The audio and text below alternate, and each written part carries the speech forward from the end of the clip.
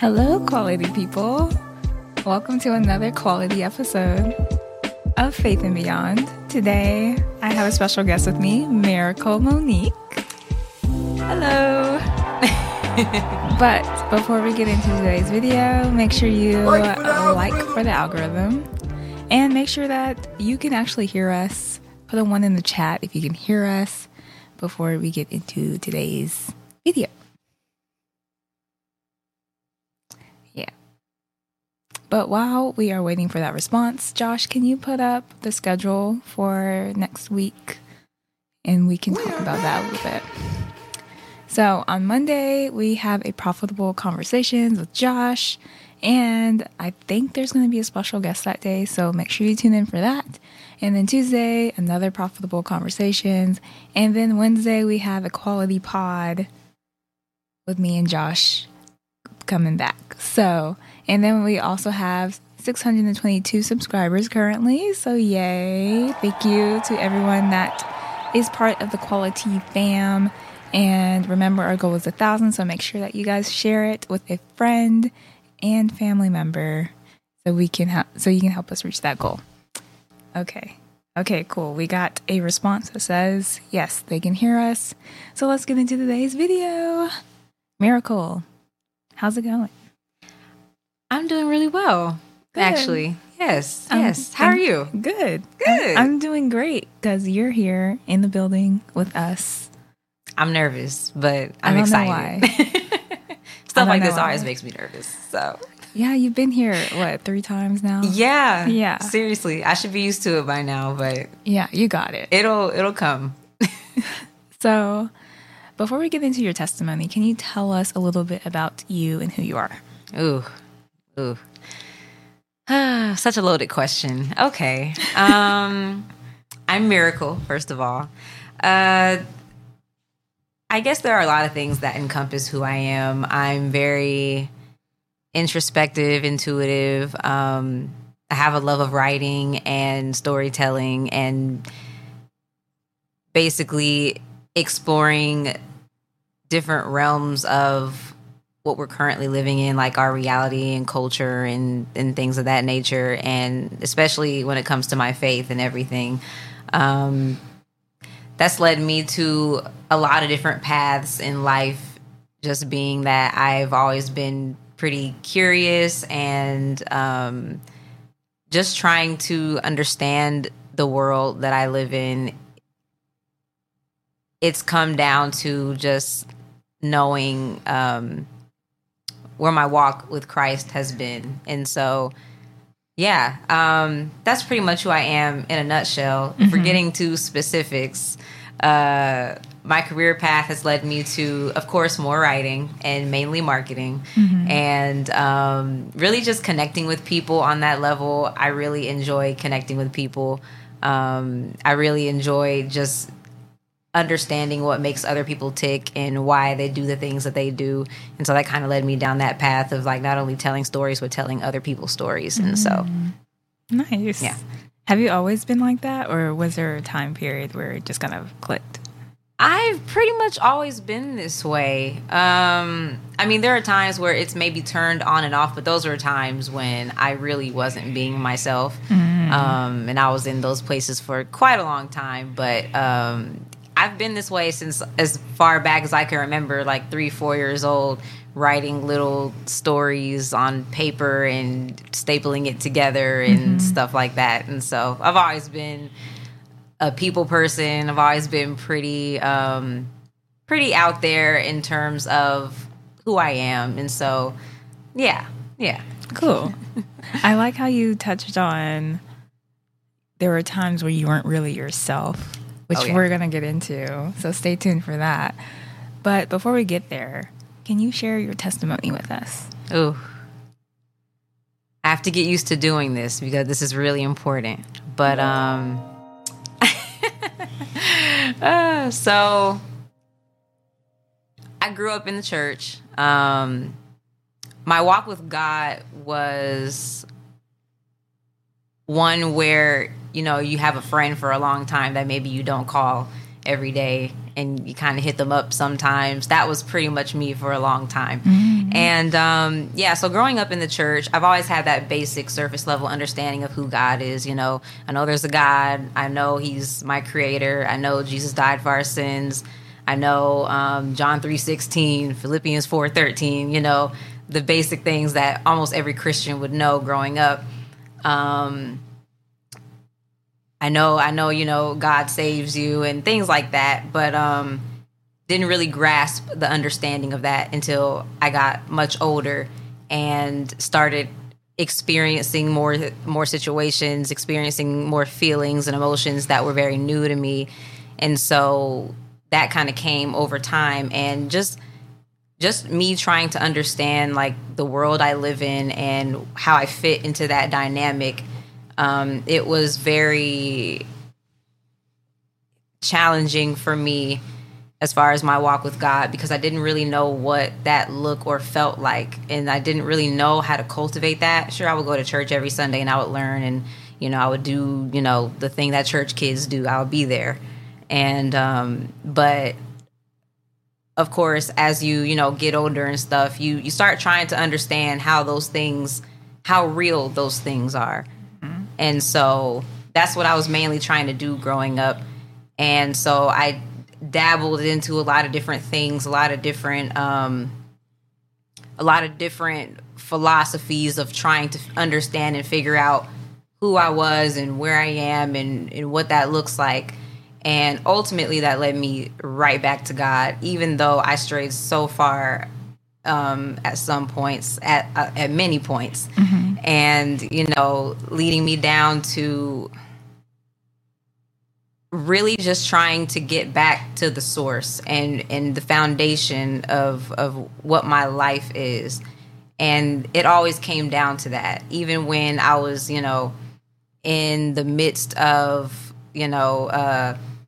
feeling these different things that were just new, like whether it was maybe lust or getting into new age or, lying for the first couple times and realizing how easy it is. And, or, just different things, or, anger, and acting out in anger, things like that. And not really understanding why I'm feeling those ways or what they really mean. And so, again, it really just brought me right back to God, because as I got older, I realized I couldn't do any of this without understanding who he was and who he made me to be. And that was mainly what it was coming down to. A lot of people, try to fill that void as they're growing up, especially as a teenager, And so I realized that's what I was trying to do, but I was trying to do it with other things and not with God. And I realized that was making me feel really empty inside. And I didn't know that until it got to the point where it was like I was breaking down, crying in the shower, And so now I'm at a point now where it's kind of like I have that peace that goes beyond all understanding. And so just understanding like what that really means now, it brings so much light to my life, and all I want to do now is share that with other people who have been through those same things that I've been through. So nice. So you grew up in the church, and you said you went to like Bible study, all the lessons, all that kind of stuff.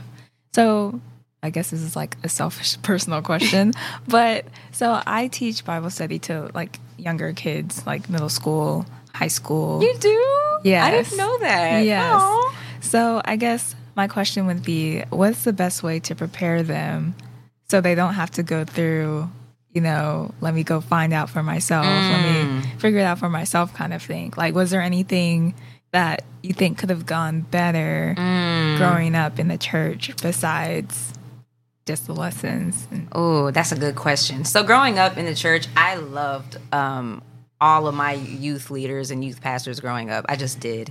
And I think it was because they reached our level, and they tried to reach our level, and they weren't dismissing us because we were young or dismissing our questions as like, oh, they're just, ignorant because they're kids or whatever. No, they would take the time to actually be direct with us about what things meant. They would take the time to answer the questions that we had. Because, as a kid, as a teenager, you have questions about the world, because the new things are happening and you don't understand what all of it means. And so you do need that guidance. And so just being there as a listening ear and also as that guide to really push forward the truth. And just continuing to instill that. I heard repetition is like really good for growing kids and growing teenagers. And I think that's really incredibly true. Because a lot of things that I was taught during that time, they continuously instilled in us, in all the kids that were in Bible study at the time. That was my favorite part about going to church, actually, was going to Bible study. Because I got to be with the youth leaders and everything. And so... yeah, honestly, repetition, being direct, not being afraid to answer any questions that they have. Those are the things that I remember that they all did for us. And so I think that really helped with the foundation of my relationship with God that I have now. Mm-hmm. Okay, cool. Okay, so now that we've gone over your testimony, I do want to ask you a little bit about A Conscious Outlet because, for those that don't know, Miracle is the co-host of A Conscious Outlet. So can you go into what's that all about and the purpose behind it? Absolutely, yes. So, yes. I am the co-host of the Conscious Outlet podcast. My other co-host isn't here right now. His name is Alan J. And basically, we're trying to explore the intersection of media, culture, and faith and how it relates to the lives that we're living today. And we're going to be talking about different themes that kind of just touch on practical ways that we can go about living our lives as it relates to the culture we live in now. And so that we're able to kind of dive deeper into those things and actually pull out practical solutions that we can walk away with and do in our daily lives, and even scriptures that follow with that, so that we're able to consciously give you the secret sauce, which is the word. Mm-hmm. So yeah, I'm excited about that. We've rebooted a couple times, but now it's kind of like being with Quality Entertainment. Now we're officially back, and we're so excited. And I'm excited for the changes that we're doing, and really just refining our approach and refining our messaging. And yeah, it's great. So I'm excited. Yeah, I'm excited too. We're excited too. Like, I think it's going to be a perfect match just because we have similar goals. Where in terms of having practical religion and being very intentional with our relationship with God. So yeah, that's why I knew this was perfect. Yes. So I'm excited about that. But on that note, we'll take a break, get into some comments, and get into some juicy questions.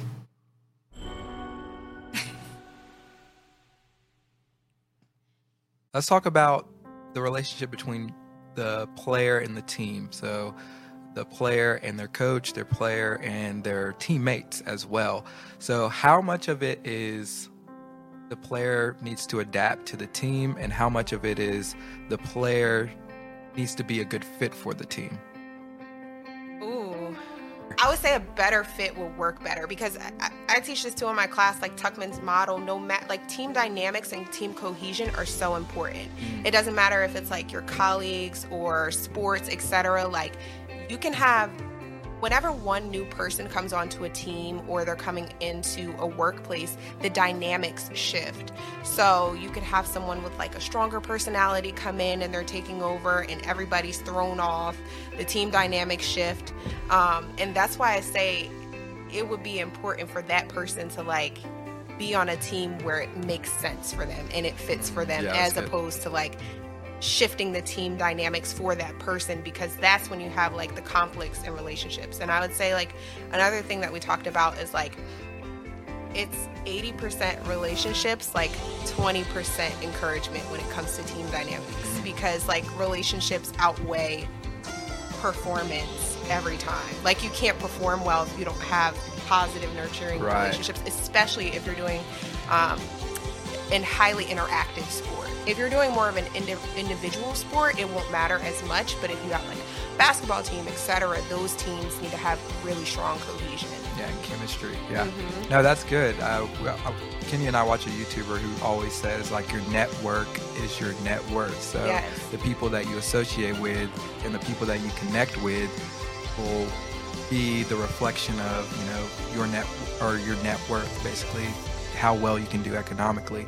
And the more people that you connect with, the more you can rise economically. And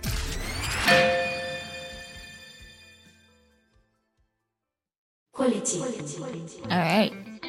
We're going to talk about New Age. Ooh. Yeah, we have a lot of history with that, don't we? Oh, yeah.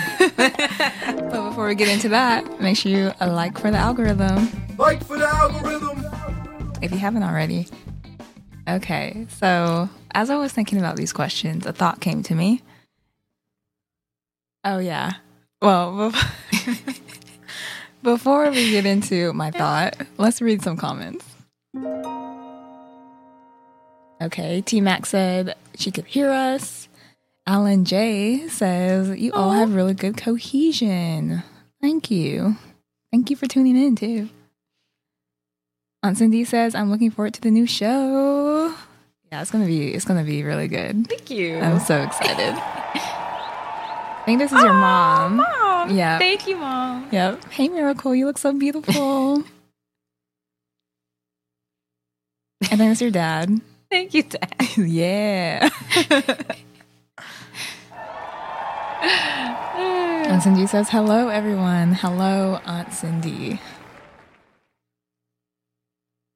And my mom says, awesome. Look at God. Subscribers. All right. Okay. Back to my thought. So as I was coming up with these questions, the thought that came to me was New Age isn't really new.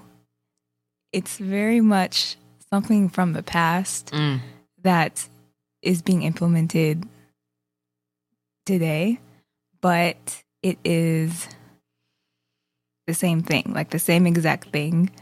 Like the whole evil eye thing. I don't know if you've seen like the little blue thing. Yeah. I'm very aware. Okay. Okay. Like that thing, like I saw, we'll get into it a little later, but I saw like a statue of it from like way back in the day. So nothing new is under the sun. Nothing. But it's more like modern age, if you want to call it that. Modern age, Than new. yeah. Yeah, it's paganism. Yes, absolutely. But people still, like us, we still found ourselves stumbling in it, even though it still existed a long time ago. Mm-hmm. So I wonder if that's because it's just not talked about, or people don't really know as much about it as we think they should. I don't know. Yeah. I don't know. Yeah. But we're going to use this time now to dive in Let's dive. and prevent someone else from stumbling in it Yes. like we did. Yes. So, what does the term New Age mean to you? Well, I can say what it means to the world right now. Basically, new spiritual practices where you can kind of just pick and choose kind of what you want to fall into, whether that's witchcraft, tarot cards, oracle cards, channeling, things of that nature. It involves things like that where you're kind of trying to get in touch with the spiritual realm of the world on your own terms. And that's a big part of it, on your own terms. New Age people seek to control the supernatural, which is in opposition of what Christians try to do, which is allow the supernatural to control them. Which allow is the big part there. But again, with spiritualists or New Age philosophers and things of that nature, they seek to control and reshape their reality on their own terms. Yeah. That's really what it comes down to. Yeah, that's the big difference there.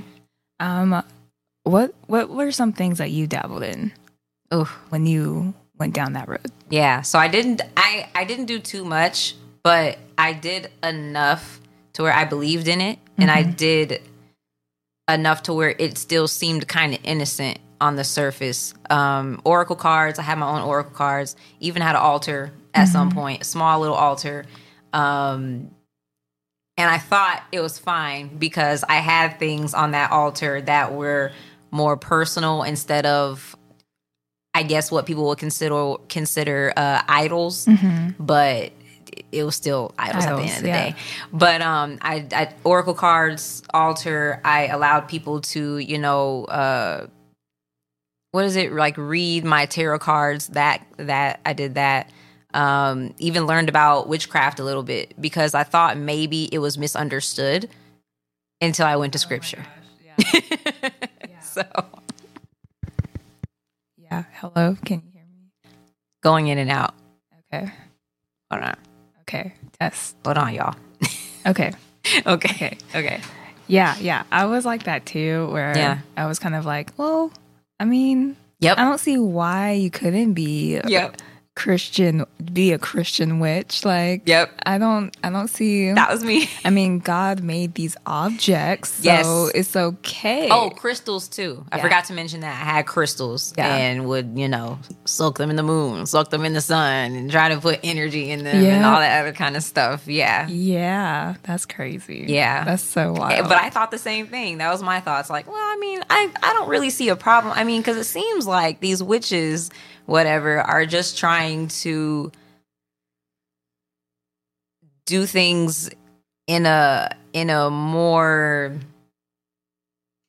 I guess, I don't want to use the word healthy way, but do things in more of a natural way. Do things in more of a way where you can focus more on manifestation and making your life better. That's what it seemed like to me. And so, yeah, that's when I made the connection at the time. I was like, well, this might not be too bad. Maybe, you know, maybe this is a way I can connect back with God, where I do these things and I feel his presence again. Because for a while, I was in a state where I couldn't feel him in my life anymore.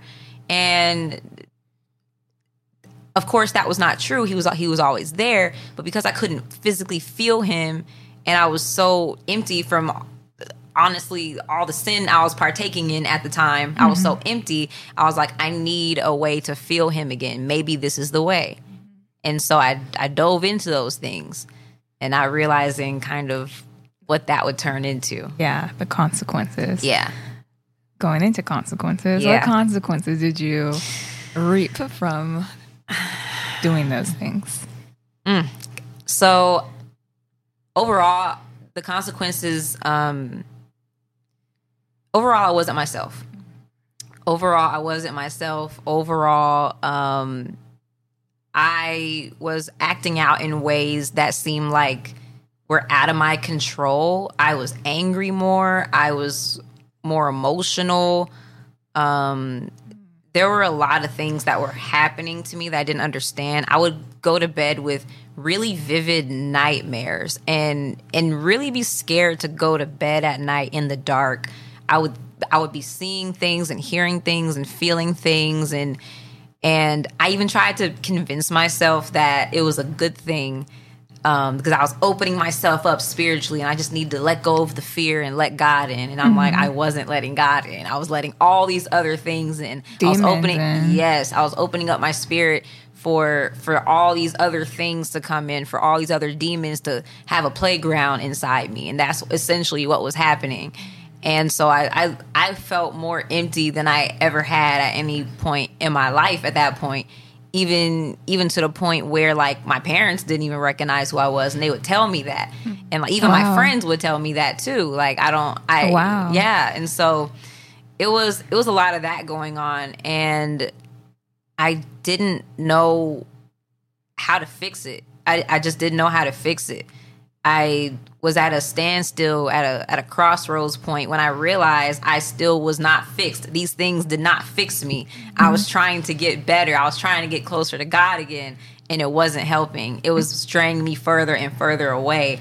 And it was to the point where I didn't even recognize if the Holy Spirit was talking to me or not, because it was just all so confusing and convoluted with just a whole lot of noise. just a lot of noise all the time. I could not silence my brain. It was very scary. It was very scary. Yeah, I know. I can totally relate. Definitely relate to that. That's my next question is, why do you think young women, there's such a huge surge of young women turning to that? I think it's the same reason why, women kind of get sucked into these things a lot. It's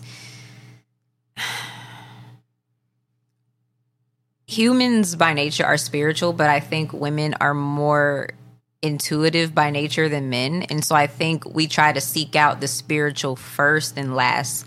And so I think we get pulled into these things more because it feels like a way we can actually connect with our bodies. As women, we really crave like connecting with our own bodies and connecting with our own personhood and really trying to understand ourselves as women, because for so long, the trope of women was we're oppressed. The trope of women was, everything we do is basically wrong. And that was kind of like the mindset a lot of women had about what the experience of being a woman is, that they didn't understand that they still don't, or they aren't understanding like what a woman's essence actually is. And that can be found in the word, of course. But if you're not told that, or if you're not seeking that out, you'll go to other places to seek it out. Like, I mean, I still know, all these celebrity women trying to go to, India and stuff to try to find that spiritual enlightenment. Yeah. A lot of women get pulled into trying to, go out into the world and find that spiritual plane for them, when really it's God, and it's what he already instilled in us. It's him in us that's already there. And we just have to tap into it by going to his word and praying. And it seems that simple, but I guess it's not, because this country is no longer standing on the Christian principles that it was founded on. And so because of that, we're moving towards a place where maybe a lot of women aren't hearing the gospel as much anymore, or maybe they are hearing it, but they're like, oh, there's other options. And women, I think, want a sense of control over their lives. Women, I think, don't understand how they can have that. And so to get that control, they seek New Age, because that essentially teaches you how to control your reality. Whereas they see maybe Christianity and they're like, I don't want to be controlled by some man, what they call sky daddy in the sky. So disrespectful. But what they call sky daddy in the sky controlling me and telling me what to do. I don't want that. I want to control my destiny. I want that because men have always told me what to do, whatever. And that's subconsciously, probably in a lot of women, especially today, because we just seek to let go of all control. But they don't realize that behind New Age is Satan pulling all the strings. And with Christianity, God isn't making you do anything, but because of your commitment to him and because of your belief in him, he's changing your heart. And so you want to do more things of him. And so that's why I think essentially women are pulled into this more, because we're more spiritually intuitive than men probably. And also just the fact of we try to really exercise control over our space, and we're not sure how to do that. And because Christianity, like I said, isn't the foundational principles we stand on in the country anymore, now they're trying to shift over to other options. And so, yeah. That's a good take. I like it. So when did you first become exposed to even the concept of New Age? I don't really know.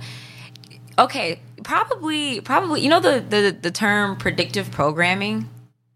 I don't. So predictive programming is basically putting certain visuals or messages in TV programming, and then over time you get used to that thing. I think maybe that's what was happening, because I don't remember a time where I was just like, oh my gosh, I'm exposed to it. Like this is what this is. I kind of always knew about it. I kind of always accepted it as part of like the culture. And I guess it's because like maybe it was a thing that you include in TV shows and it was like a trope. It was like you know what I mean? Like, I don't know, like you would always have like a ghost episode in like a Nickelodeon show or like a Cartoon Network show. You'd always have that. So I was like, okay, ghosts, part of the culture. People believe in ghosts. Okay. Or you would have like, you know, sidekicks or mediums in TV shows. And it would be like a funny show, you know, That's So Raven, for example, right?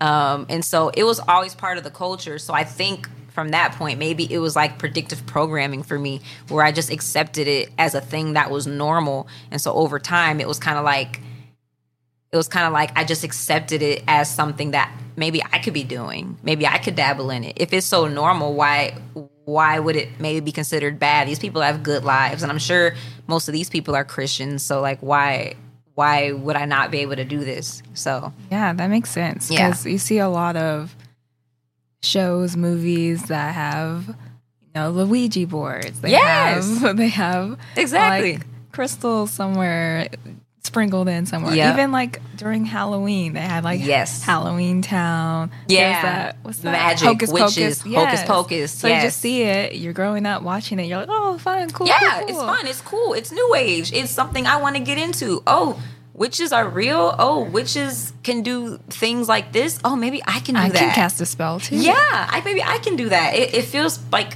powerful. It feels like you're empowered. And so I think that's the appeal of it. Yeah, I think it always goes back to power. It always does. People don't want to admit it, but people love power. That's just, I think that's who we are as people. But yeah.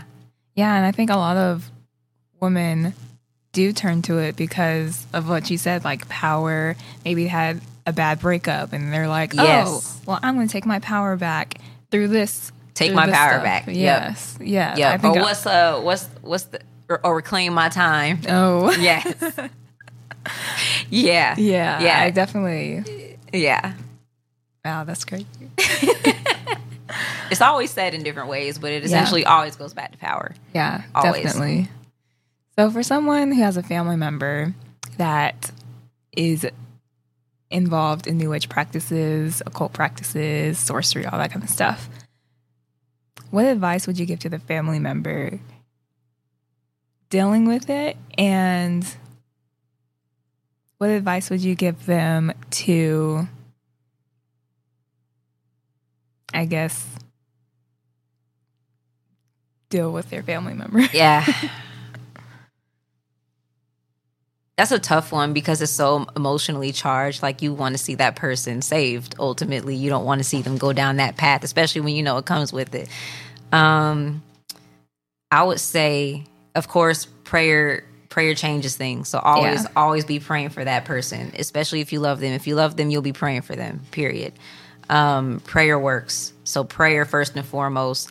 There are different ways you can approach it. I would say, depending on the family member, ultimately the direct approach of just telling them the truth and saying, you know, this is going to ultimately lead to this. I want to see you saved, and Jesus can save you. Not in a weird standing on the street with a picket sign kind of way, but in a way where you're going to them in love and you're saying, like, I care about you. And I'm afraid about what I'm seeing from you right now, and I just want to let you know that there is another way, and you're not stuck here, and you don't have to succumb to these things because of the way you feel or because of something you experienced or whatever. And so I think that's a big part of it, is going to them in love, because I think as Christians we are rightfully angry about a lot of things that are going on today, but I think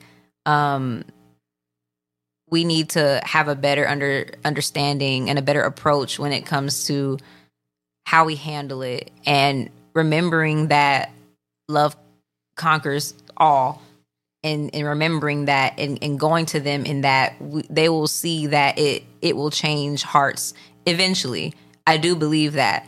And honestly, even if it never does, I don't even want to say that, but even if it never does, just understanding that you were not going to be able to control that person's actions anyway. And that at that point, you just leave it up to the Holy Spirit to hopefully speak to them and help them have a change of heart for things. And so just taking your time. Of course, depending on the family member and their sensitivity level and everything, that will determine the approach. But never stop preaching the gospel to them, I will say.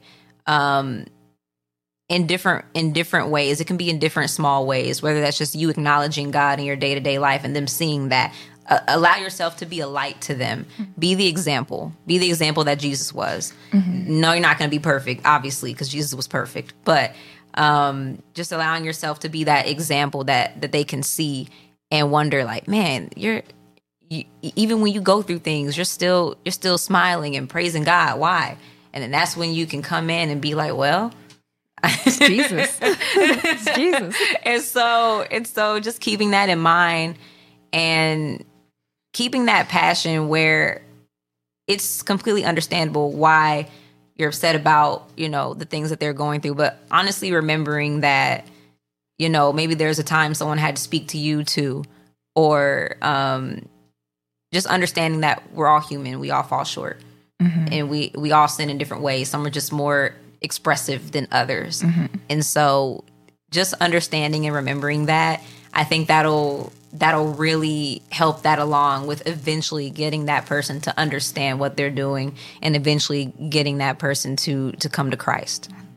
Yeah, prayer and compassion will take us a long way, for sure. It really will. It really will. So my last question for this section, how would you respond to someone that does think that they are God-esque in a sense and think they can enhance their lives by themselves? I guess I would ask them how do they think themselves that way? Is it because that they believe they control their reality or the things that are around them? Because that's usually why people have that mindset. When they believe that they are themselves God, they believe that they can control every aspect of their reality. And so I guess I would ask them first how they believe that. And then I would go into, well, what do you believe happens when you leave this earth? Do you think you control your spirit and it just goes wherever you want it to go? Do you believe that you're just going to be stuck in the ground? Like you kind of have to challenge that notion, because in today's time, we're exposed to so much information. We're exposed to all the information in the world. We can access it at the drop of a dime. But because of we're us living in a microwave society, we don't always dive as deep as we need to into certain topics. And so therefore people pull out the talking points that sound the best and they use them, especially in podcasts. I see it all the time. Yeah. They say the thing and then someone challenges the thing and they're like, I didn't come up with anything after that. So because they might believe that, but they don't understand everything that entails or all the thinking that goes around the thing that they're trying to communicate. Yeah, exactly. And so with that, you have to I would just challenge that thinking, because oftentimes, like I said, they'll pull out those talking points and expect no one to question them. And so, yeah, that's pretty much how I would handle that. Because at the end of the day, like I said, you can't control how a person thinks, especially of themselves. You can't control how a person thinks of God. You can only be a witness, an example, a light, and give them the truth and help them see if their alignment is in alignment with the word, which is the truth. And the truth will always prevail. It just will, because it makes sense. And so as you start taking their line of thinking and applying it to the word and they see it doesn't match, they'll be convicted. They'll be convicted, but that means we have to know the word. Yes. That's what that means. And so, dive into it and study all you can. The word is amazing. It's like, honestly, it's like it's the greatest book ever. I remember I used to think that it wasn't really not that important, but I wasn't interested in reading it because I thought maybe it was just boring and I know all the stories. Yeah. But as you dive into it and you really study it, you start to really understand the way God thinks of us and humanity, and how we fell short of the thing that he was offering us, and how it'll all end. And it's the whole journey is amazing to see it all. And so really dive into your word and understand that. And just understand, like I said, you can't control how people think. Yeah. The Bible has so many details in it. Yes. Like just so many like little details that you could just miss reading it through one time. And it might take the 10th time for you to be like, whoa. I literally have done that recently. Like there have been certain things that I think I was reading John chapter 1, I don't know, Jesus said something funny, and I started laughing, and I was like, I did not know he said it this way. Or maybe he didn't say it this way, but he said this, and I was just like, that is funny. I think he said... Was he talking to the people in the... No, it was right before he flipped the tables. Yeah. I think he was talking to Mary.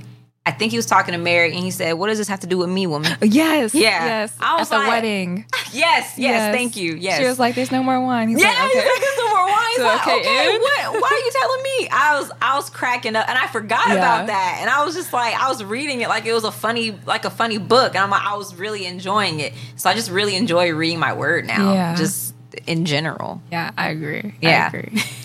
Okay, that was funny. Yeah, it was. Okay, so moving on to the next set of questions I have for you. We're going to move on to authenticity. Oh. Being our true selves. And I feel like you're a perfect example of this. Oh. And I think you are an expert. So I'm going to ask you the questions. Okay, let's go. Okay. So what does it mean to be authentic? What does it mean to be authentic? And what does that look like? Being authentic really just means honoring yourself in a way that it means honoring your true self. And I hate saying that now because people take that and they're like, my true self is this. And I'm like, yeah, no, that's not what I meant. That's a bit delusional. Yes. Honoring your true self means that if you're upset about something, deal with that. It means if you are convicted about something, deal with that. It means being real in every moment possible after. Being authentic just means honestly being real with other people and being real with yourself. I actually had a problem with that for a while. I wasn't being as authentic as I thought I was because I was hiding parts of myself. And I wonder why people didn't know me the way I expected them to, even my friends. And I would complain like, oh my gosh, no one understands me. But it was myself because I was keeping them from those parts of me that I wanted them to see. I was hiding it. And I was like, well, that's on me. If I don't show it, how can they know it? Oh, that's good.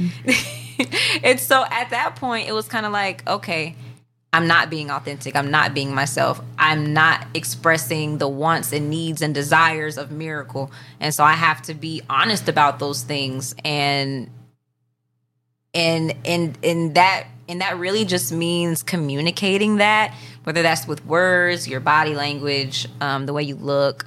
And that's pretty much what it looks like too, because when you're authentic, you have this weight lifted off of you because you're not trying to quickly conjure up a story in your head and change things about yourself to fit whatever narrative is happening at the time. Like you're not, I don't know. Let me give an example, I guess. It's kind of like you are owning your feelings, and you're not taking responsibility for anybody else's.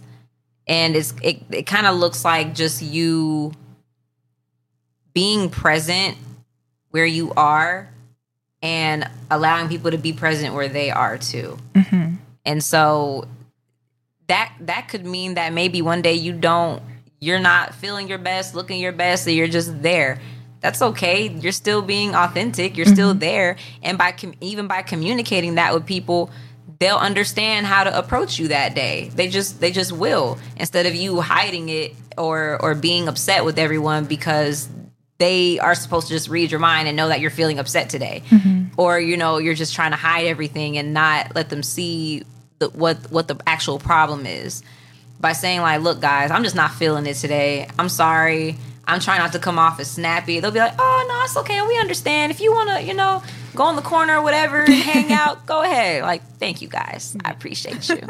And so it kind of just looks like that, and you feel like I said, you feel like a weight lifted off of you, because it's kind of like I said, you don't have to put on a mask and be like, okay, I got to come in here and pretend everything's okay, and then get mad at everyone in here because they think I'm okay. Like, that really doesn't make sense when you think about it. And so that's pretty much what it looks like. It just means honoring your true self and what that looks like at every moment. And people try so hard to find their authenticity today by looking externally at all these things and being like, I need to go out there and find myself. I need to go out there and find the career path that works best for me. I need to go out there and find the perfect husband or perfect wife that'll fit me or whatever. And that's really not how it works, because you are who you are in that moment, like I said.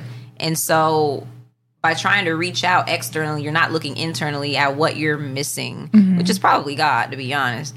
Yeah. That's usually what it is. That's usually what it is, because you're looking externally to fill that gap. Saint Augustine in year like 400 AD said, there is a God-shaped hole in every person. Oh, that's real. Yeah. And it's so true, because again, people are out there looking for their authenticity. They're looking for themselves. And when you go into the word, you find that, because you find that you are a literal reflection of your creator. And knowing that and understanding that and coming to terms with that is like, wow, you get overwhelmed at the thought, because you're like, man, you thought enough of me to make me like you? That's crazy. That's crazy. I'm even getting emotional about it now, because I'm just like, that's insane to me. Yeah, that's insane. Even just that thought alone.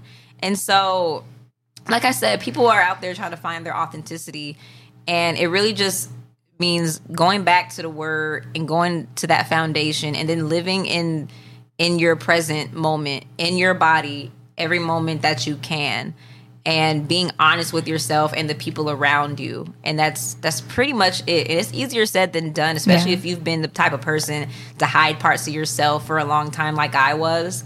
But now that it's out, it's a practice. It's a practice, and it just takes practice.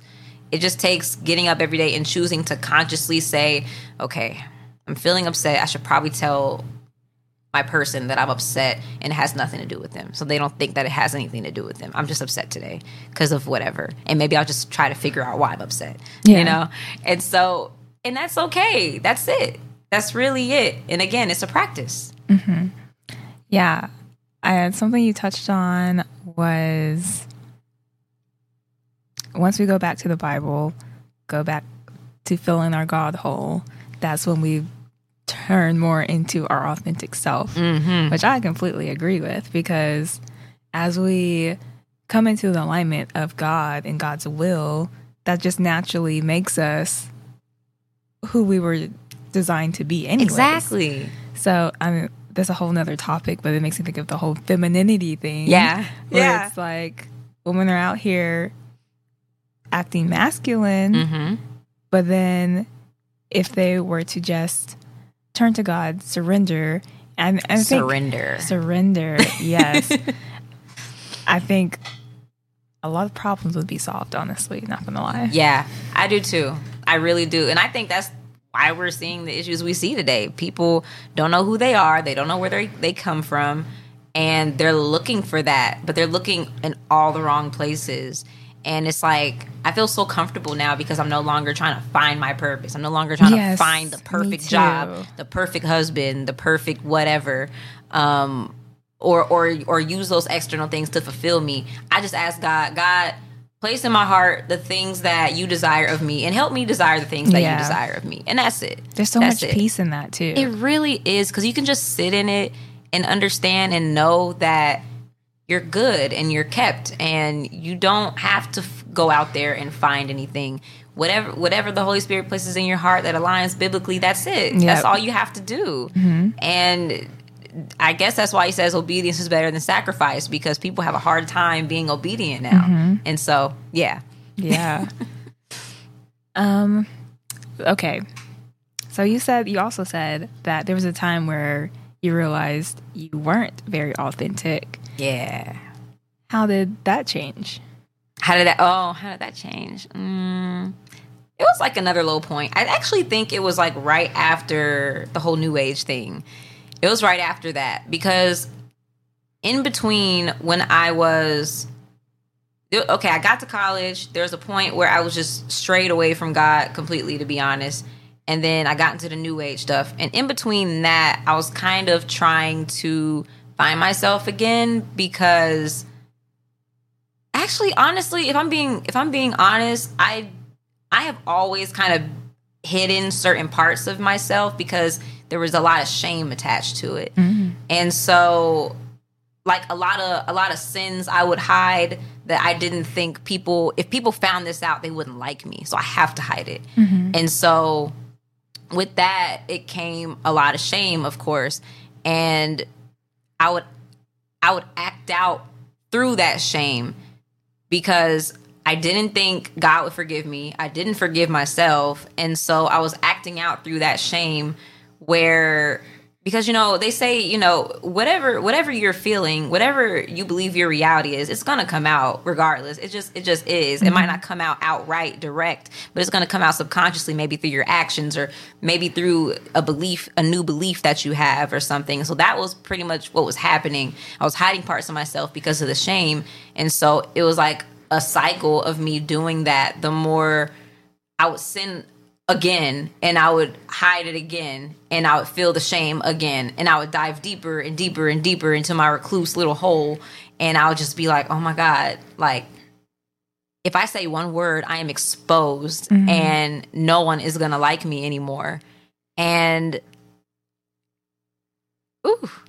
so that pretty much changed due to the fact that I actually had two of my best friends come to me and basically say that I wasn't being a good friend. In so many words. They didn't say that, but they were pretty much implying that I wasn't being myself around them anymore. And I kind of knew that, but I didn't know that. I didn't know that they could sense that, and it affected them. And even my parents, my parents, actually, it all happened around the same time. Like, my friends came to me, my parents came to me, they all came to me around the same time at different points during that same season, and were basically like, you're not being yourself. I don't know what's going on, but you're not being yourself. And I was like, man, everyone is saying the same thing.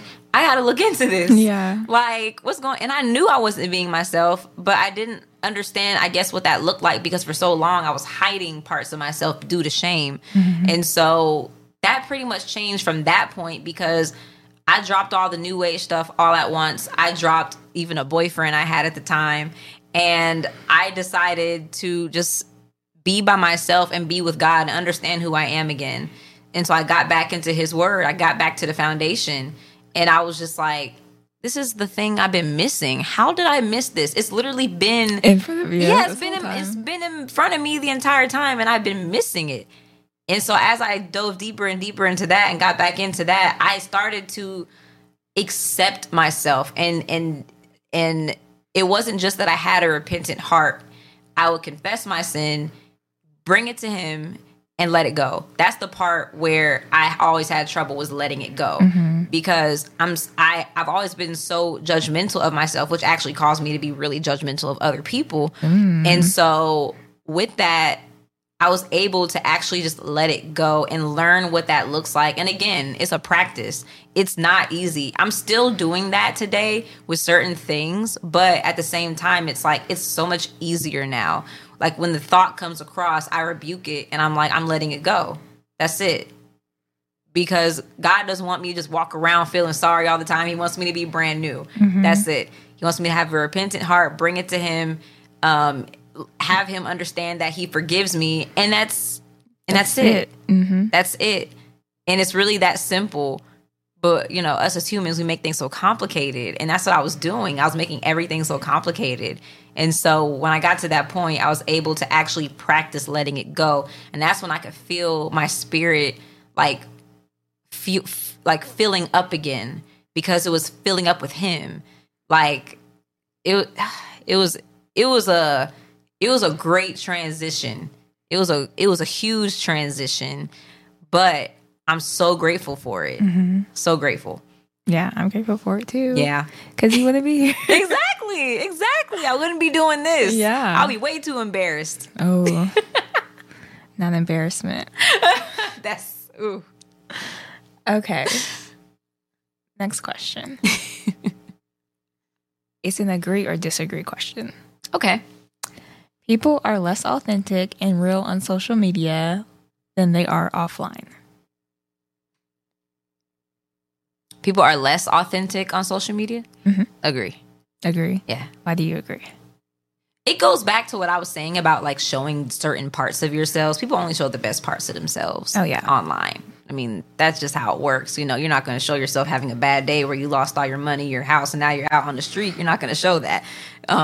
You're going to show the best parts of yourself. You're going to show the money, the boyfriend, the trips. You're going to show all of that. And so, but you're not going to show how much debt you're in. You're not going to show that you didn't eat the other day. You're not going to show that the boyfriend actually abuses you. You're not going to show that.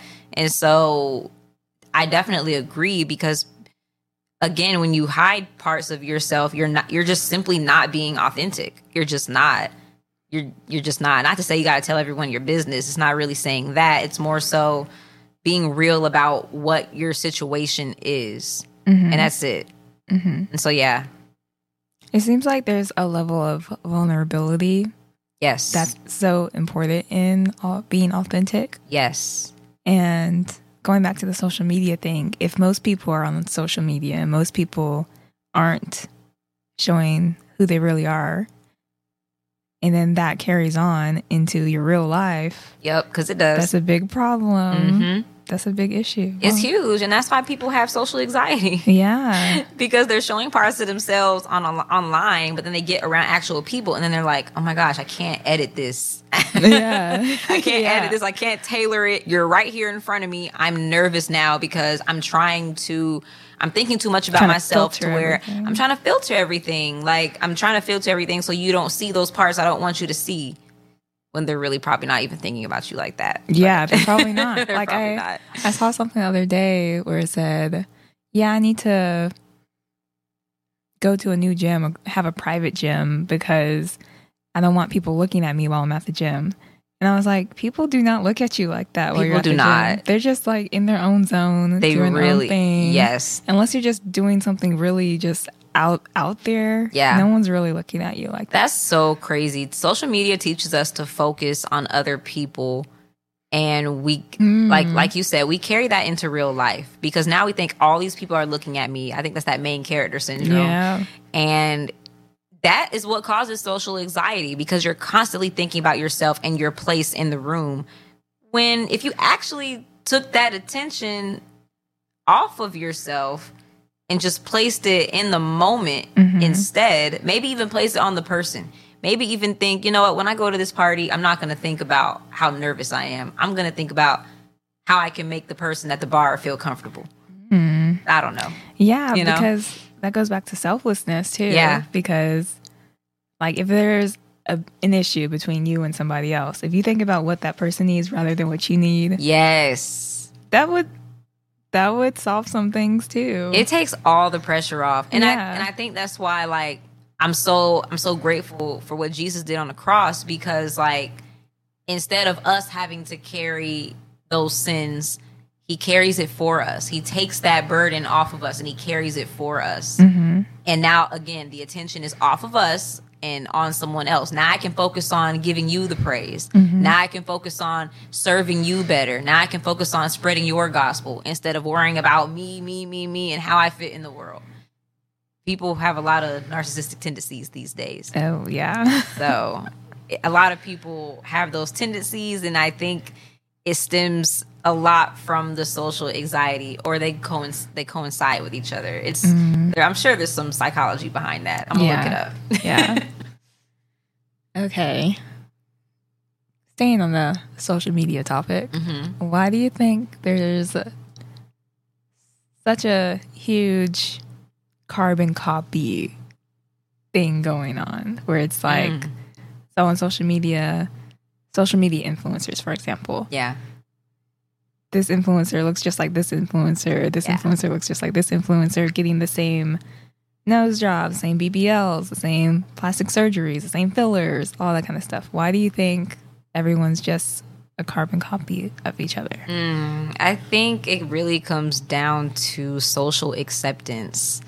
Those things are popular. They get the most views, the most likes. The more liked you are, the more validation you get, the better you feel about yourself. And so you're okay with that.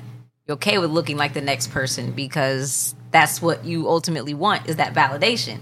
If that girl over there looks like that and is getting attention from a guy, like, maybe I should look like her too because I want that attention from that guy. And it transfers over to social media because we absolutely get a dopamine hit every time someone likes a picture. I even have to check that for myself. And so I definitely think it, at the core of it all, it stems down to validation. And so people crave that. And that's why you see so many people today who are like, affirm me. I want other people to affirm me. If you don't do this, I don't feel affirmed. What does your self-esteem have to do with me? Nothing. It has nothing to do with me. That's why it's called self-esteem. I think Cat Williams said that. That's good. I can see him saying that too. He said that in one of his stand-ups. It's called self-esteem. It's esteem of yourself. That's it.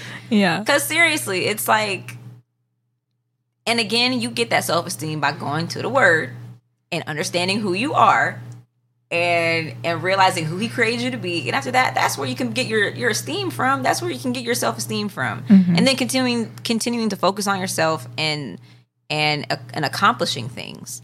And when you do that, you're not focused on what everyone else is doing and how it compares to you or even how they validate you because it doesn't matter anymore. Yeah. Good stuff. Okay. Last question.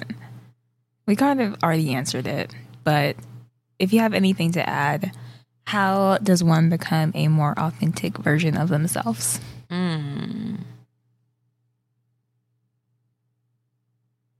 Yeah, I did kind of answer it, but let me just say it again. Yeah, say it again for the people in the back. Go to the Word. It will tell you. It just will.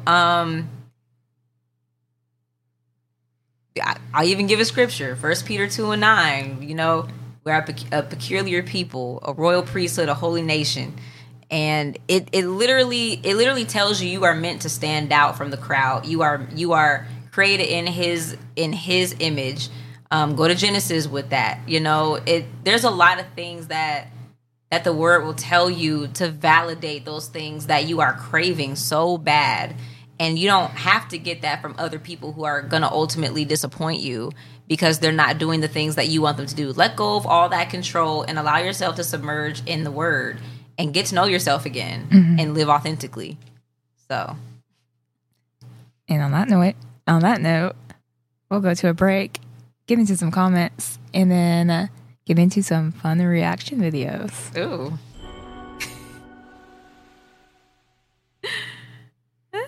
We have a big announcement. As you guys know, we're now Quality Entertainment. And with that name change is coming some big changes to the channel. So, like I said before, we're going to have all new shows, but some shows aren't even going to include me. They're not even going to include Kenya. What we did was we went out and we recruited two of our closest friends, Miracle and Alan. And they're going to have a great show that's going to provide you with excellent value called Conscious Outlet. Let's meet them now. Hey guys, welcome to the Conscious Outlet Podcast. We are officially a part of the Quality Entertainment Network, and we are so happy to be here. I'm Miracle Monique. And I'm Alan J. And we're here to discuss the intersection of culture, faith, media, so we can inspire some practical solutions to some huge societal challenges that we're facing today. So let's work together to get this done.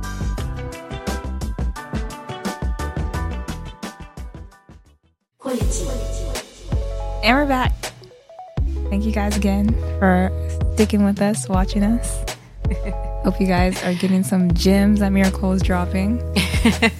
If you haven't already, make sure you like for the algorithm. Like for the algorithm.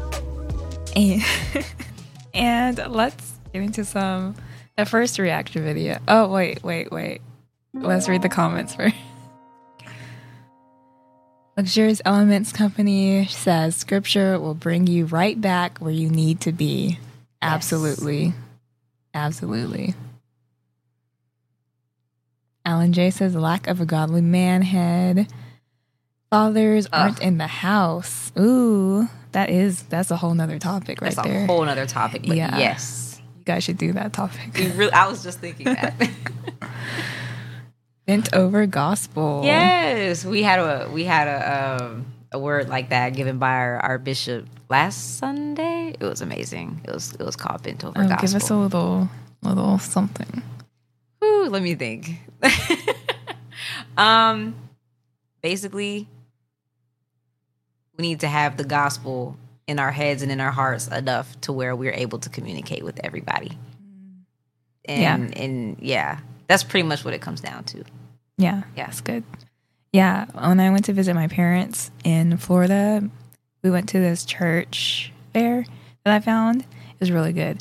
And he basically said the same thing. He was like, you need to not only just read it, and in order to practice it, you need to know it. Yes. And then to know it, you got to memorize it. Yep. And let it seep in. Yep. So, yeah. Yes.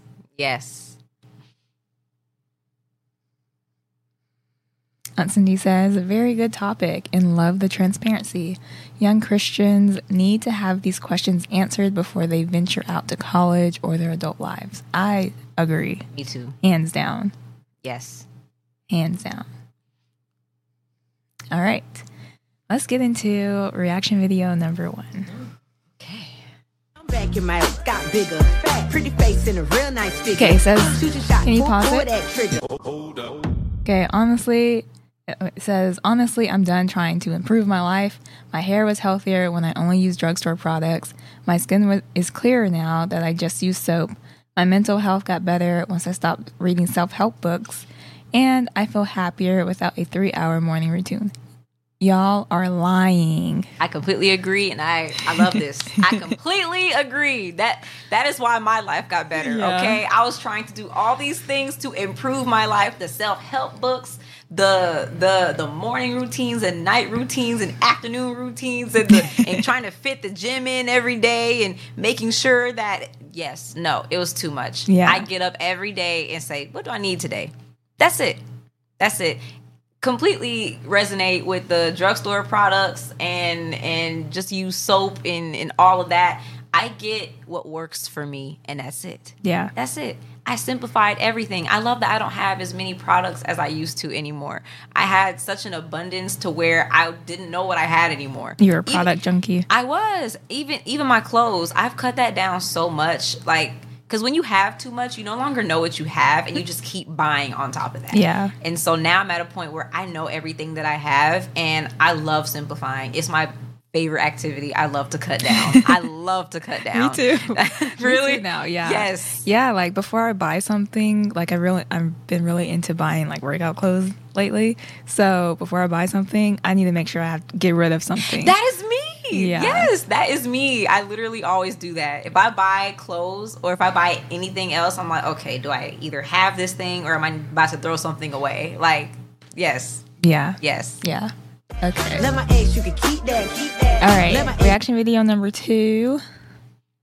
You've probably seen this symbol before, but do you know what it means? So what you're looking at is an evil eye, and this image has been around for thousands of years. It Can you pause started it? around the ancient world, and Okay. So I picked this one because I'm seeing it everywhere. Everywhere. I see it everywhere, especially like 18 to 23-ish age with a lot of girls. I'm Yes. seeing it everywhere. It's so popular. And we need to talk about it because it's not good for you. No. If you're watching this It's and you not. have this, it's not it. Please learn some discernment. Yeah. Oh, I pray everyone learns some discernment because, Oh, amen. oh my goodness, like it's so insane how we adopt these things and we're like, oh, they're innocent, it's nothing, it's popular, it's cute, it's whatever. I'm protecting myself. Yeah, that too. Yes. I'm like, from what? Do you even know what you're protecting yourself from? Like, is that another talking point that you pull from the internet? Like, do you? Or do you actually know what this means? Do you actually know what it does? Or did you look into that at all? Or you just saw it and you thought it was pretty and you thought it was spiritual enough to where people would think you're spiritual? Like, is that it? So, or they saw it just because, like, their favorite celebrity has it and they're like, oh, well, I like where her headspace is at, so I'm going to do the same thing. Yep. But you don't know what's happening behind the scenes in her home. Yep. Even though she has it. Oh my God, yes. And I hear so many celebrities now where they're like coming out saying like, yeah, you know, I used to get like all these screaming nightmares all the time. And I used to, you know, I sacrificed a goat or whatever. And they're doing and they're doing these things. And these are your favorite celebrities. And people are modeling themselves after them. Like they really are. And so I'm like, these celebrities are coming out saying that the actions they do have led to these things that are currently happening to them, and yet you still want to be like them? That's backwards. That is cognitive dissonance. It makes no sense. Yeah. So let's continue. Yeah.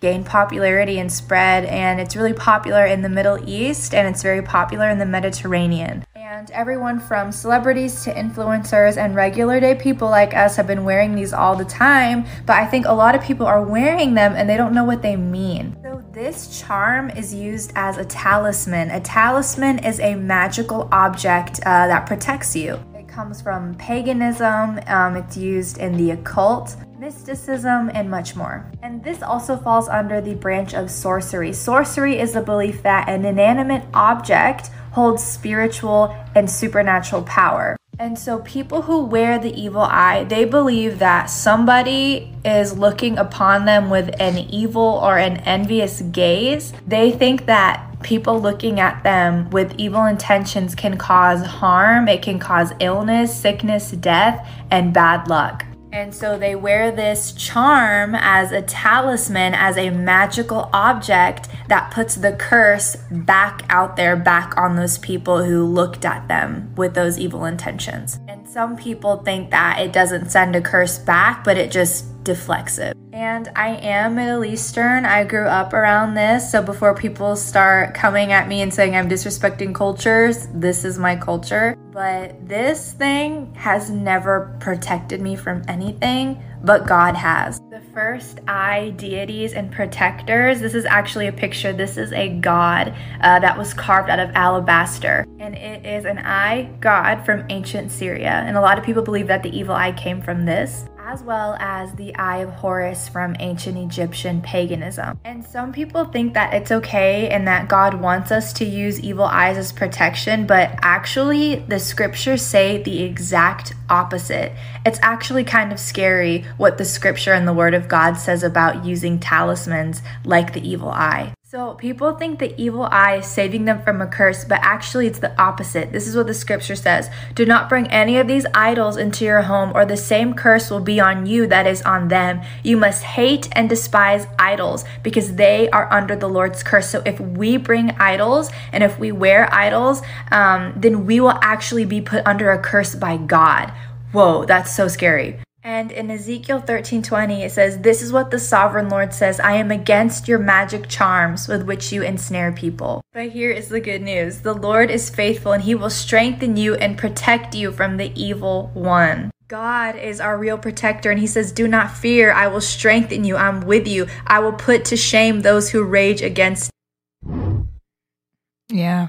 I didn't know where that was going at first, but I'm pleasantly surprised. What did you think? I really just expected her to explain, you know, what the world defines the evil eye as. That's what I thought too. I did when I first watched it. Yeah. I was like, she Christian? Right. I was like, oh. And then she threw in the good news. She did. I was like, yes. She did. I was like, that's great. That's great and so true. Like, it's so crazy. The scriptures touch on this specifically. So that obviously has to mean that Satan specifically knows God does not like these things. Exactly. So he's trying to put this in the hands of people. Exactly. He's trying to tempt you to use these things and to believe that they're innocent and protecting you. Nope. Only the Holy Spirit can protect you. That's it. That's what frustrates me when people who are involved in spirituality, stuff like that, they're like, well, the Bible didn't say anything about it. There are multiple verses, That is how you know they have not read it. Or even attempt to look it up. You can Google this. Yeah. So like the Bible is Googleable. Okay. So that brings us to the third one. Okay. I think the third one made me the angriest. Oh, no. Okay. Let's go. The Bible never said you can't use crystals. The Bible never said you can't use crystals. I saw this. I did. I saw this. Let's play it. I saw it. The Bible never said you can't use crystals.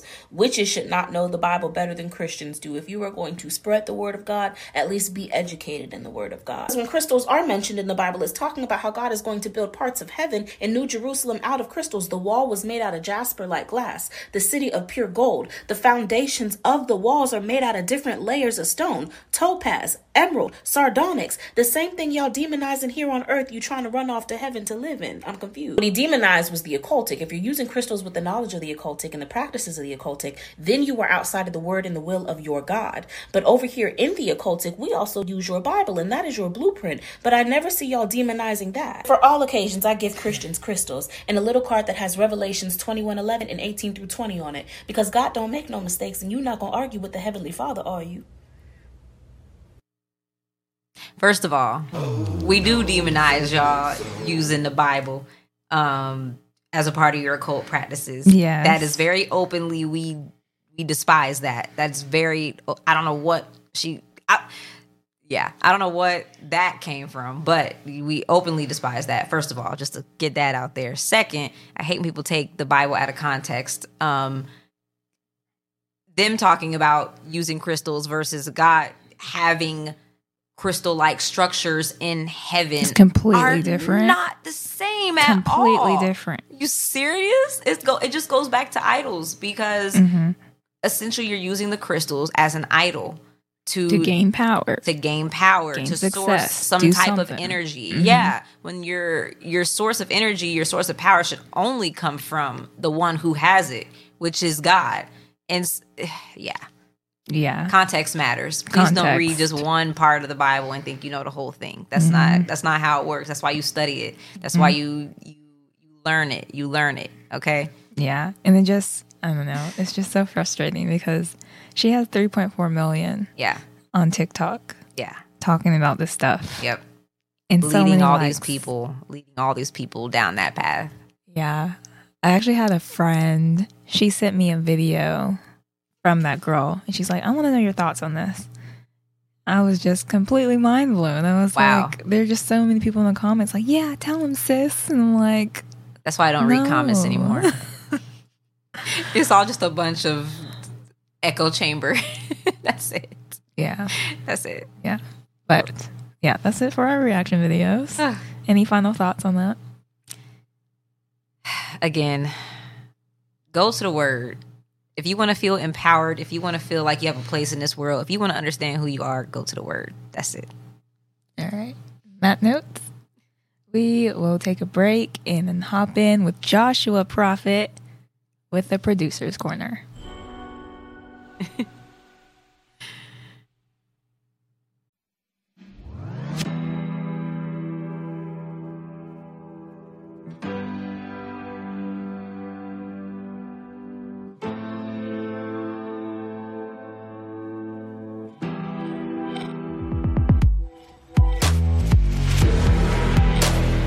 About that knee drop.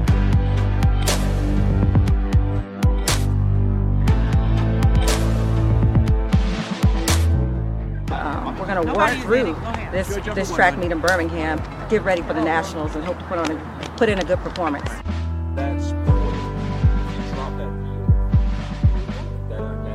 Just making sure she pushes out of both legs, out of the blocks, and not just relying on one leg.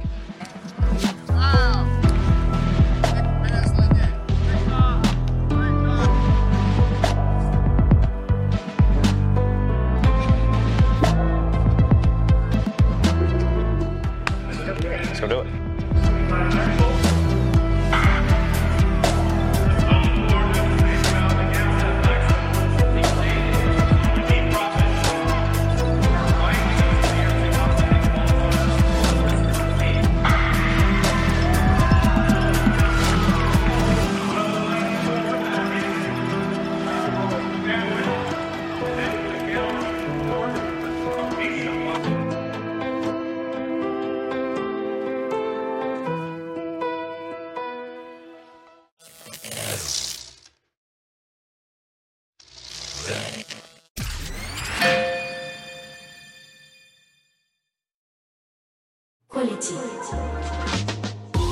we're back.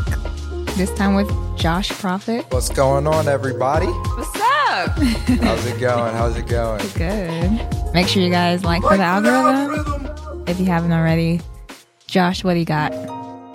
I got a lot. I have a whole card full. This is a wedding invitation. Let me show it. Oh my gosh. Babe. Yeah, and I just wrote all the... Well, it's a save the date. It's not the actual invitation. I saved the actual invitation. But I got some stuff that we can dabble in. So one of the first things that struck me during, the interview was, Miracle, you said, never stop preaching the gospel. I thought that was super interesting and intriguing, and I would like you to expound upon that a little more, like why we shouldn't stop preaching the gospel, and so why shouldn't we? Like, what's the benefit for not only ourselves but to the world? Wow. Yeah. Honestly, the biggest benefit is saving souls. Honestly, the biggest benefit is always going to be saving souls and bringing more people to Christ, because that is ultimately what we're put here to do. We're put here to ultimately bring more people to God and have them see His light and and attempt at every corner to live the life that Jesus had. And so when I think about, never stop preaching the gospel, literally kind of just means to never stop allowing God to not only move in your life, but never stop allowing God to show who He is in your life. Continue to be that light and continue to be that example. And even with that can be considered preaching. I'm not saying, again, stand on a street corner and preach the gospel, although that might work for some people. It might. But for the most part, it just means continue to be that light, continue to walk in grace with Jesus and understanding who He is and studying the word so that you can know how you approach different souls when you come across them. Because again, the ultimate goal is to bring more people to Christ and to save more souls so that we can ultimately all live in paradise. Amen. Amen to that. That was good. And so, just following up with that, I know your mom had the comment, bent over gospel, and that was a sermon that you recently heard. And so one of the things that came to mind that I kind of took note of was that you are kind of what you submit to.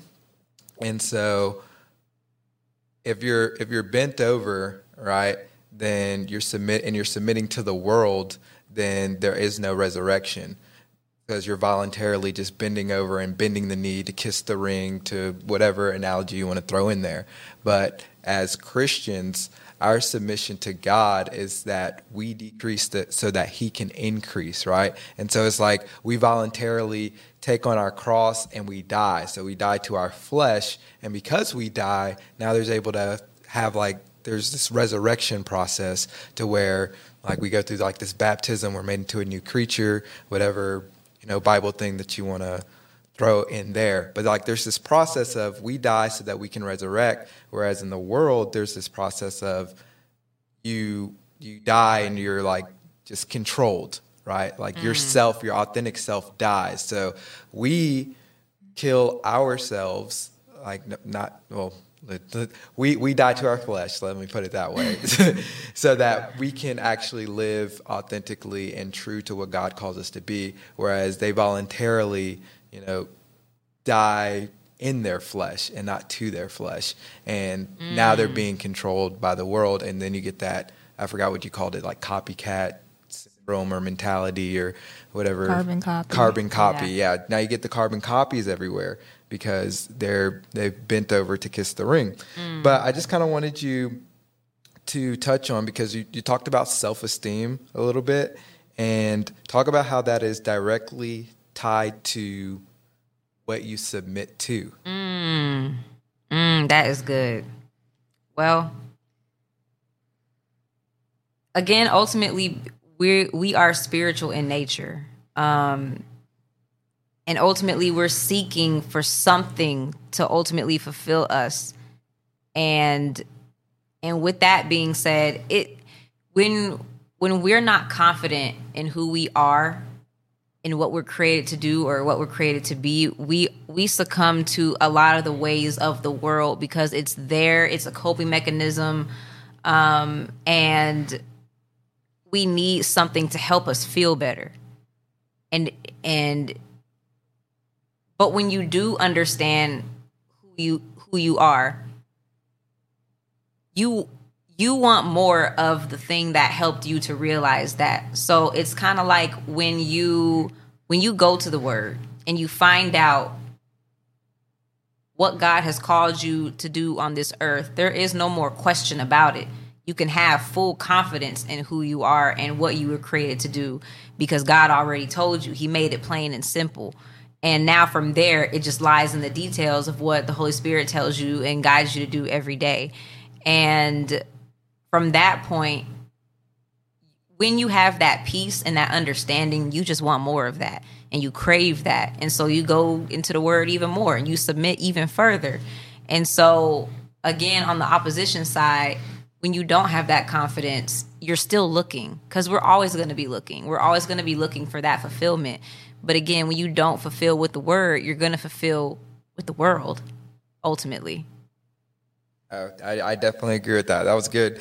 And going kind of back to something you said earlier as well, when you talked about how you kind of felt shame to express, who you were, because in that expression, you felt like you would be exposed, right? But in reality, you were actually you were becoming powerful in that expression because you were taking ownership and accountability to say, hey, this is what I was, this is what I've come from, but also this is who I am now and this is where I'm going, right? And so there's actual power in that. And the other day, I think, did we stream yesterday or was it the day before? Maybe it was the day before. Day before. Yeah. So Wednesday, we had a show where we got into Jackie Hill Perry and Preston Perry talking about prayer. And we had an interesting point where it was talking about some people, they pray just to check boxes, and a lot of the prayer structures and kind of how they teach you to pray is attached to worldliness, right? And what we extracted from that was a lot of people are worried about like their reputation rather than their relationship with God when it comes to, just doing different things in the church, but especially when it comes to prayer, because it's like, oh, she can pray the paint off the walls or what have you, or, oh, she can really pray because she goes in and she uses big words, or, she speaks with so much passion. But at the end of the day, it doesn't matter how you pray. It's about the connection and the relationship with God. And so talk about how you went from shame to power and how, the reputation of how you viewed others were going to view you changed when how you dropped that, how that process of, okay, don't have to worry about them because now I'm actually having a relationship with God. Talk about that a little bit. Yeah. So, man, the shame aspect obviously came from the enemy trying to plant seeds that I was worthless. I would never be forgiven. Nobody would like me, whatever, this and that and the other. And I had to eventually realize that I didn't have to live in my shame because I was already forgiven. And so at that point, it kind of just came down to me understanding where I was at with that.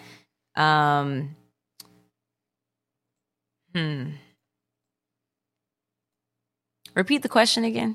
Okay, so yeah, so shame is akin to reputation, right? And so essentially you felt shame, but you were worried about everybody else. You were essentially worried about your reputation, how that would be damaged. But how did that change when you actually started reestablishing your relationship with God and becoming powerful? Yep. I let it all go. I was able to just let it all go. I was able to let go of all the things that were keeping me from that relationship. once that shame aspect changed, I was able to just simply let go of the thought of whatever people thought of me, because I was now in a position where I understood who I was, I understood my purpose, I understood how God sees me. And so now everything that comes from that, I'll know I'll be walking in my purpose. And so I don't have to worry about what other people think or what other people come for me on, because I'm already covered and protected, and I'm being obedient and I'm walking in that, and I have a peace that comes with that. And so that came from, of course, like you said, me reestablishing that relationship, because again, when I was feeling that shame and the enemy was planting seeds, it was kind of like I couldn't have that relationship because I was so shameful. But God doesn't want me to walk around just feeling shame all the time. He wants me to be freed. He wants me to be a new creature. He wants me to have a changed heart. And that's it. That's it. And so with that, I had to let it all go and basically learn that if God can forgive me, if the perfect being can forgive me, I'm going to have to learn to forgive myself as well and let it all go and allow him to carry my burdens instead of me. And again, my walk with Christ became so much more clear after that, just because I knew what I was doing and who I was doing it for. And so everyone and everything else is just a byproduct of that. If I lose friends from it, fine. If I lose opportunities from it, fine. If I lose followers from it, fine. But I know at the end of the day, I'm walking in the purpose that he called me to do. Amen. I like that. That was very, very good. My last question is actually going to spin off of the quote that your dad put in that you actually quoted earlier. And he said that St. Augustine, or Augustine, however you want to say it, there is a God-shaped hole in every man that only Christ can fill. Thanks, Dad. I like that. So just going off of that, this is my last question before I hop off. How has Christianity fulfilled this God-shaped hole in you? Ooh, that's a good question.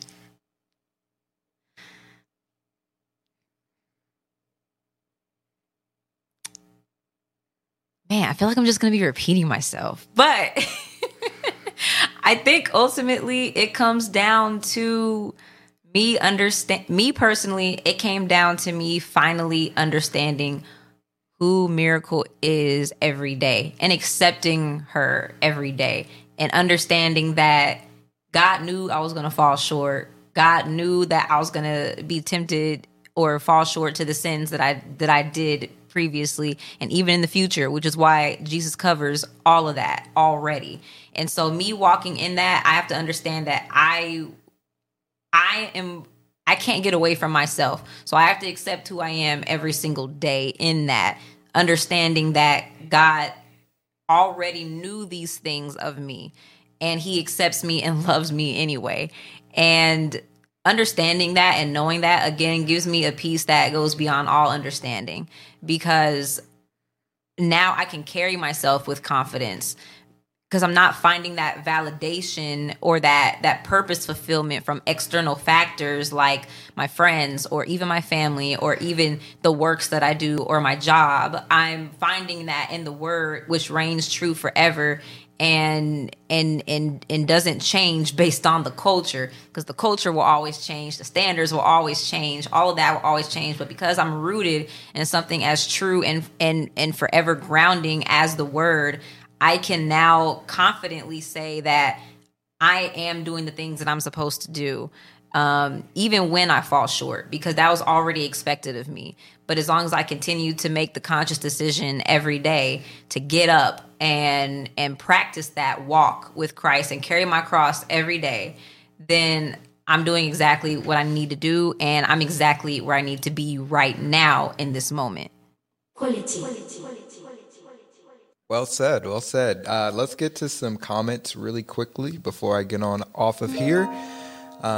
Your mom said 2 significant events in life: the day you're born and the day you discover your purpose.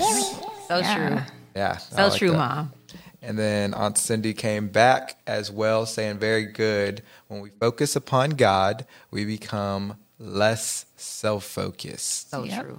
Right. And so, I mean, that's a key differentiator between our walk and, you know, the world's walk. The world is very egocentric and we're very service oriented. Even Jesus was saying, like, the Son of Man didn't come to be served, but he came to serve.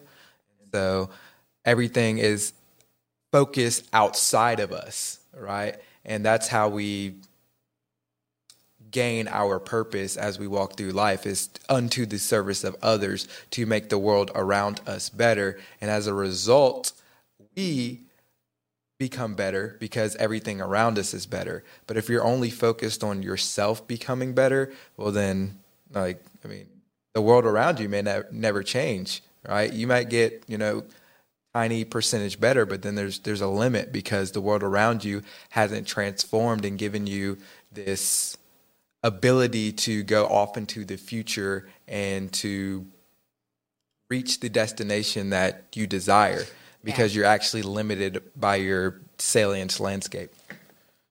So yeah, that's all I have. So I'll let you ladies take it away, and Kenya, back to you. Thanks, Josh. Yeah, thanks for all the great questions and for producing the show. Absolutely. Okay. My last and final question for you, Miracle, is what is one message you would like to leave the young woman coming up in the world? You have 2 minutes to answer the question. Okay. That's a good question. Don't get caught up in trying to find who you are. Don't get caught up in trying to seek out these external factors and validation from either people or your tarot cards or even changing up your hair and clothes and thinking that will bring you closer to the purpose that you're called to do, because it's not always. When it comes to you as a woman and finding your purpose, you will always and only ever find that in the Word of God. You just will. And so start there. Just start there. Find a quiet place, a quiet time for you to just go and dive in and start with having a study Bible. Yes. Have a study Bible so you can actually know what you're learning. Connect with a body of Christ. Go to a church and connect with some people there. Have people around you that have the same mission and goals as you to get closer to God. Because when you do, you'll find yourself in a situation where your heart will change even faster, and you're not constantly fighting against the external factors that are trying to make you come back into the world. So when it comes to you trying to find yourself or find your purpose, especially as like a teenager, because being a teenage girl can be very trying, especially because of all the new feelings and situations and things like that, maybe things you don't understand. But just use that time to dive deeper and deeper into your word. When you have those worries, go to God. When you have questions, go to God. When you need understanding, go to God and seek out, again, the people around you who have that understanding, and allow them to come into allow God to come into your life and speak to your life. Be honest about who you are and what you're going through and the things that make you you. Be honest about those things and don't worry about the outcome of it all. Just do your best to wake up every day, consciously wake up every day and make the decision to follow God. Yeah, that's good. Good job. Yeah. Yay. All right. Josh, do we have any final comments? No, but the Conscious Outlet thing comes out tomorrow. So I'm aiming to schedule it for. Okay. And Miracle, so no comments, but Miracle, do you have any final thoughts? Yes. Okay, guys, it's happening.